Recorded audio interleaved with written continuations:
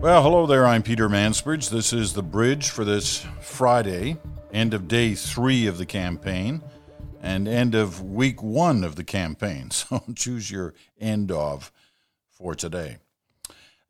Because it's kind of the end of week 1, you've heard a lot of talk on this day, certainly among the kind of journalistic and analytical crowd, about who won week 1.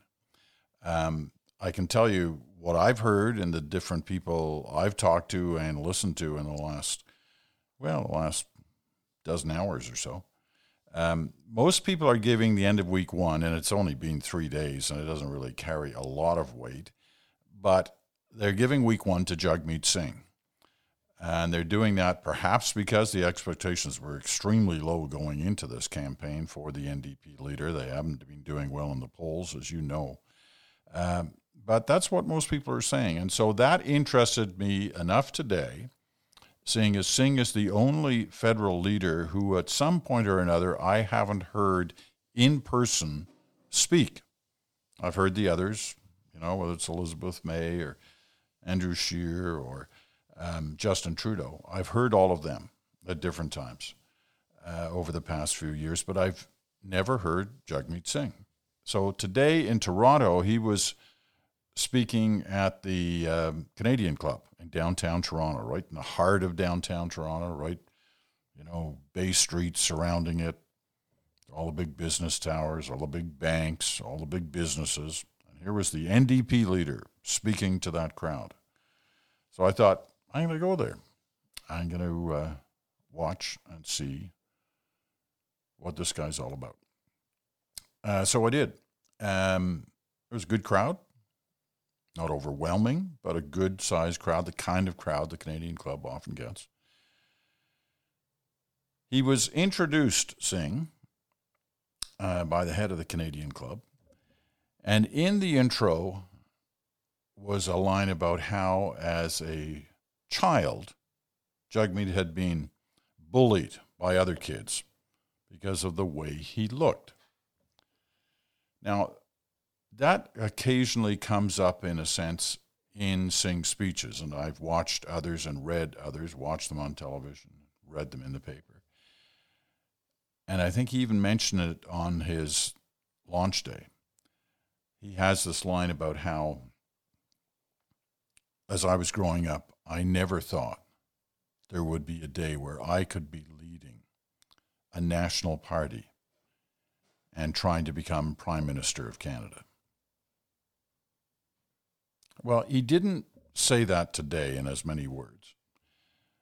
But the fact that he does say it made me think. It made me think about how those of us who have watched him take his place on the national stage, how many of us have sort of considered that thought for ourselves. Have we reach that point where we can look back and say, we never thought somebody wearing a turban would be a national leader of a political party in Canada and run to become Prime Minister of Canada? Has it made us kind of confront our own biases? Now, this is one of those kind of issues. It's a kind of underground issue on the campaign.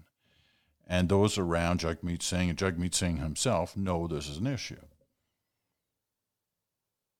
So he's been trying to put other things in the window for people to think about in terms of his abilities as a leader, see beyond just the appearance, his appearance, but see what he stands for.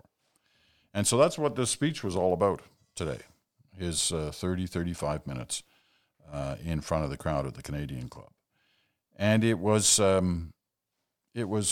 quite a speech. It was very progressive. Some might even say radical in terms of the suggestions he was making about what he'd do if he was Prime Minister. I had one long-time NDP strategist come up to me after the speech and say, that was the most radical speech I've ever heard an NDP leader give since the CCF days. So that's pretty radical. he's trying to change the channel on thoughts about Jagmeet Singh, he's probably doing a heck of a job by giving all these other issues to consider. So what was in this? What was so progressive and radical, perhaps, about this speech? Well, there was a lot of money being talked about here. Major help, even handouts on housing, on student debt, on post-secondary education tuition fees, pharmacare, healthcare, the environment, the climate crisis. All of these things were mentioned, and, you know, as each one's ticked off, you're adding the billions and billions of dollars that this is going to cost. Where's the money coming from? Well, the main place that Singh talked about, in fact, I think the only place he talked about, was revamping the tax system where the wealthy would pay much more. So the money was going to come from the rich. And so that was the speech, and there were, you know, it was an interesting room because there was a real mix. There were supporters there. There were just interested people there. There were people who I know work on Bay Street. So they were all kind of watching all this with some interest. So you got to perhaps go beyond all of that and think, okay, why is he doing this? What's the pitch? Who's the pitch to? So let's think about that for a minute. The NDP, when you go back through their years, where's their base been? Well, it started off in Western Canada. That was their base. And they could rely on that in most federal elections, that they were going to do well in parts of Western Canada. When that started to, you know, crumble, and when, well, not necessarily, in some cases when they just wanted to expand from just the West, but also at times when they were in trouble, their support came from the labor movement, the union movement. That's had difficulties in the last couple of elections, as we've witnessed major labor leaders supporting other parties, not the NDP. Jack Layton worried about that. He worried about it enough to say, okay, we got a new base, and that base is going to be in Quebec. And he moved things into Quebec and did extremely well, as we all know, in Quebec. But now that Quebec base is in trouble, the Union base is in trouble, the Western base is in trouble. So what's Singh trying to capture with the pitch like we heard him make today? And it didn't just suddenly happen today. He's laid out some of these programs well in advance of the election. In fact, the NDP, more than any other party, has laid out their program in detail. So where's the pitch to? Well, look at those different things. Post-secondary tuition fees, student debt, housing, especially for first-time housing buyers, or hope to buy someday, pharmacare, healthcare, environment, the climate crisis. Who are most concerned about just about all of those issues? Young people. There's the pitch. The pitch in that speech today was to young people, and I don't mean like just first-time voters. I mean first-time voters right through to the end of the kind of millennial bracket on aging. That seemed to me, anyway, where the pitch was to. Now, none of that is an easy task. You think about it, he's coming into this campaign, the numbers are really down. But he's pitching to, I think, to those who want to be a part of a movement, to be a part of, you know, a kind of new movement. You saw Layton do that in 2011. He suddenly had the orange wave, new movement. Trudeau, you could argue, in 2015 had the same thing. He had people latching onto him as a new movement. So Singh's trying to do that in 2019 would be my guess, and those are the reasons he's lined up that list of issues. As I said, not an easy task, but this was the kid who was bullied, didn't believe he could lead a national party, but overcame the obstacles. Who knows what could happen? Remember 2011 and Jack Layton. He started off that campaign, I believe he was at like 10 or 11% of the polls. He ended up finishing second. Enough seats to form the official opposition. So you know what they say. Never say never.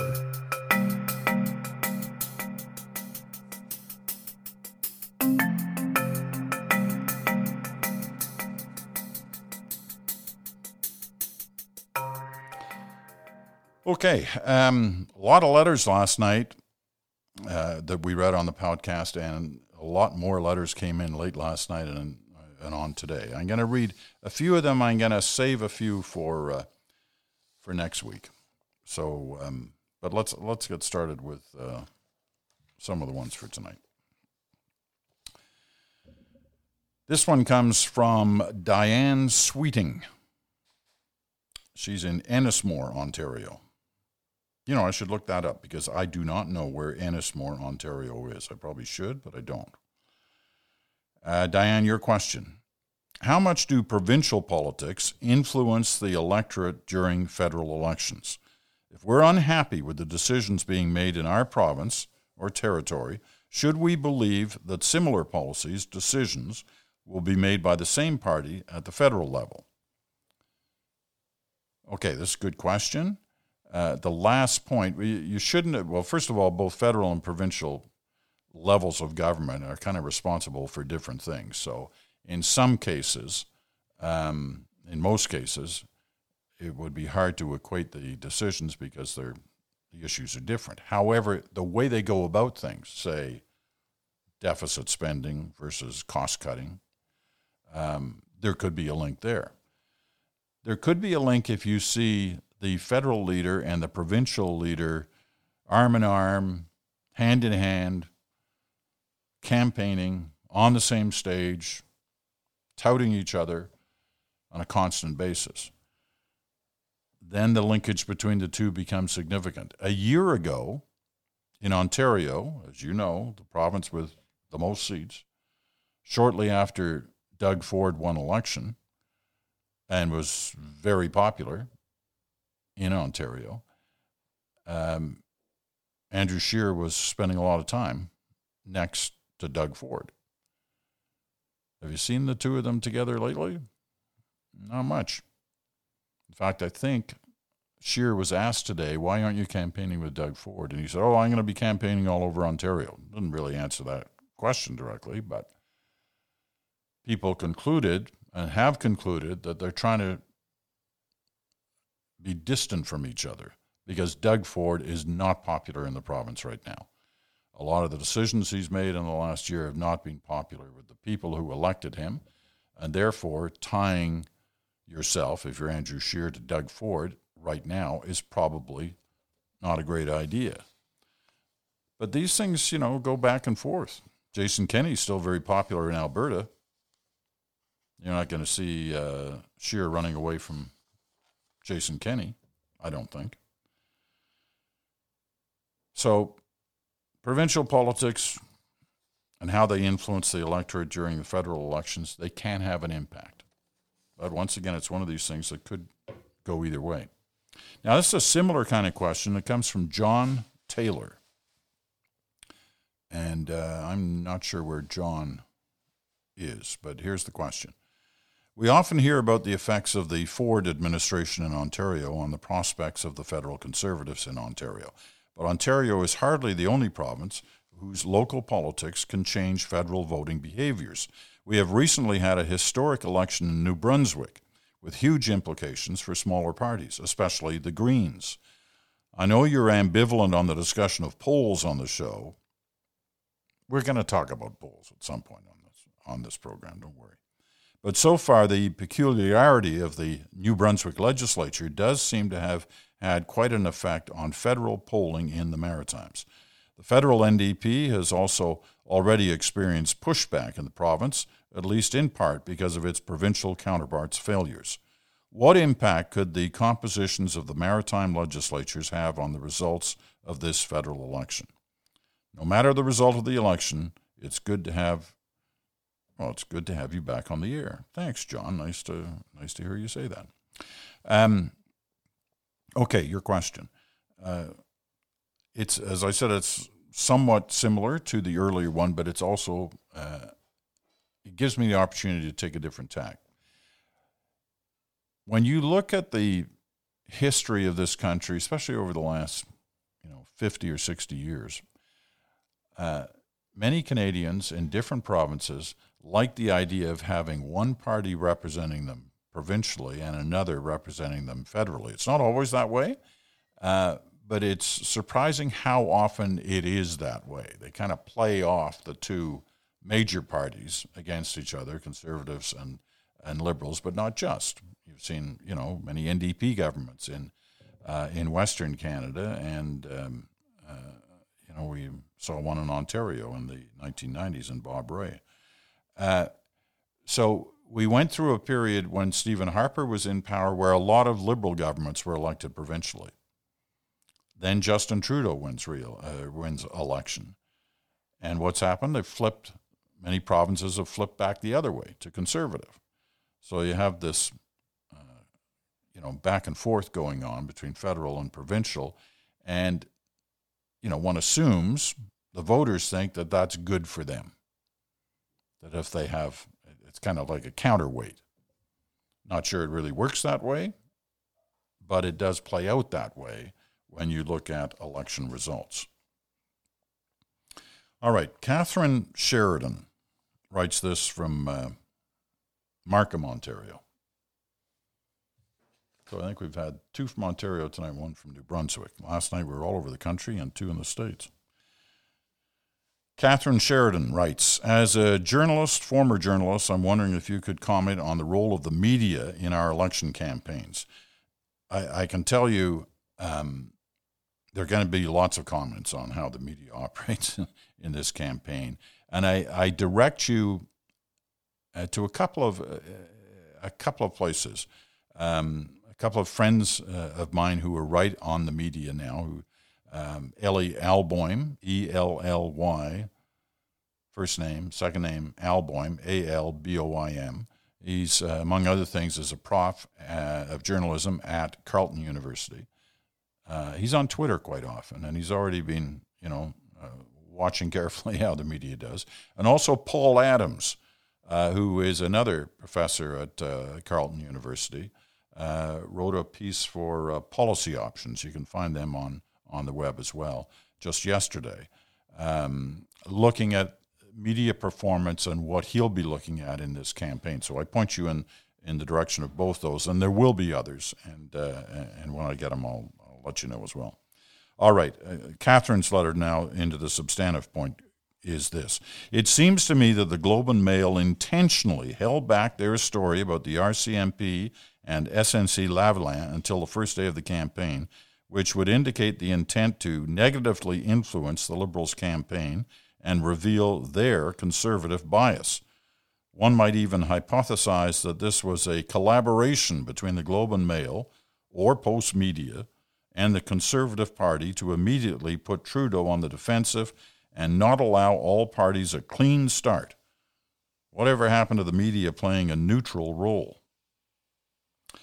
Catherine, I'm not going to agree with you on this. Mainly because of the strength of the journalist, one of the two journalists who wrote that story, Robert Fife. I've known Bob for, 30 years. He's been at a number of different news organizations, including CTV, including Canadian Press. I think he was even at the National Post for a while, but he's been at the Globe here lately, the last few years, and he's done some big stories, not just on Liberals, but on Conservatives and elsewhere. Bob is a solid journalist, and I can tell you the last thing he would do is sit on a story waiting for the moment to drop it. Once he's got it confirmed, he's going to report it. And he'll report it if for no other reason than fear that somebody else will get it before he gets it out in public. So I think that there was a coincidence in timing. There might have been, a motivation on the part of his sourcing on timing. But I have no doubt about the story, and I have no doubt about his journalistic integrity and credibility. So I'll leave that at that. But I think, what's good about this, Catherine, is that you should be challenging and you should be asking questions about what you read, about what you see, about what you hear in terms of the media. These are all important moments during an election campaign, and when big stories happen, you want to be challenging about them, about their accuracy, about the motivation for them being placed where they are. So don't be shy and don't back off. I just feel on this one, because I've known Bob for so long and have such enormous respect for him. Hey, I tried to hire him too when I was at the CBC. That didn't work, unfortunately. Some of these stories would have been ours. However, that's my answer on that. As I said, there are going to be more questions coming from you, and please send them in over the weekend if you wish. The best place to send them, the best website to send them, is the Mansbridge Podcast at gmail.com. The Mansbridge Podcast at gmail.com. Don't be shy. Send them along. There are others here that came in today, and I will get to them on the weekend. I hope you have a great weekend. I'm looking forward to it. I'm going to be, as I think I mentioned last night, in southwestern Ontario this weekend, talking to more Canadians about what they see as the major issues, all part of what will be a documentary in roughly a month's time from now. And we're going on all over the country. There's many places across the country as we can get to and as we can afford to go to. So take care. Have a good weekend. Bye for now. Thanks for listening.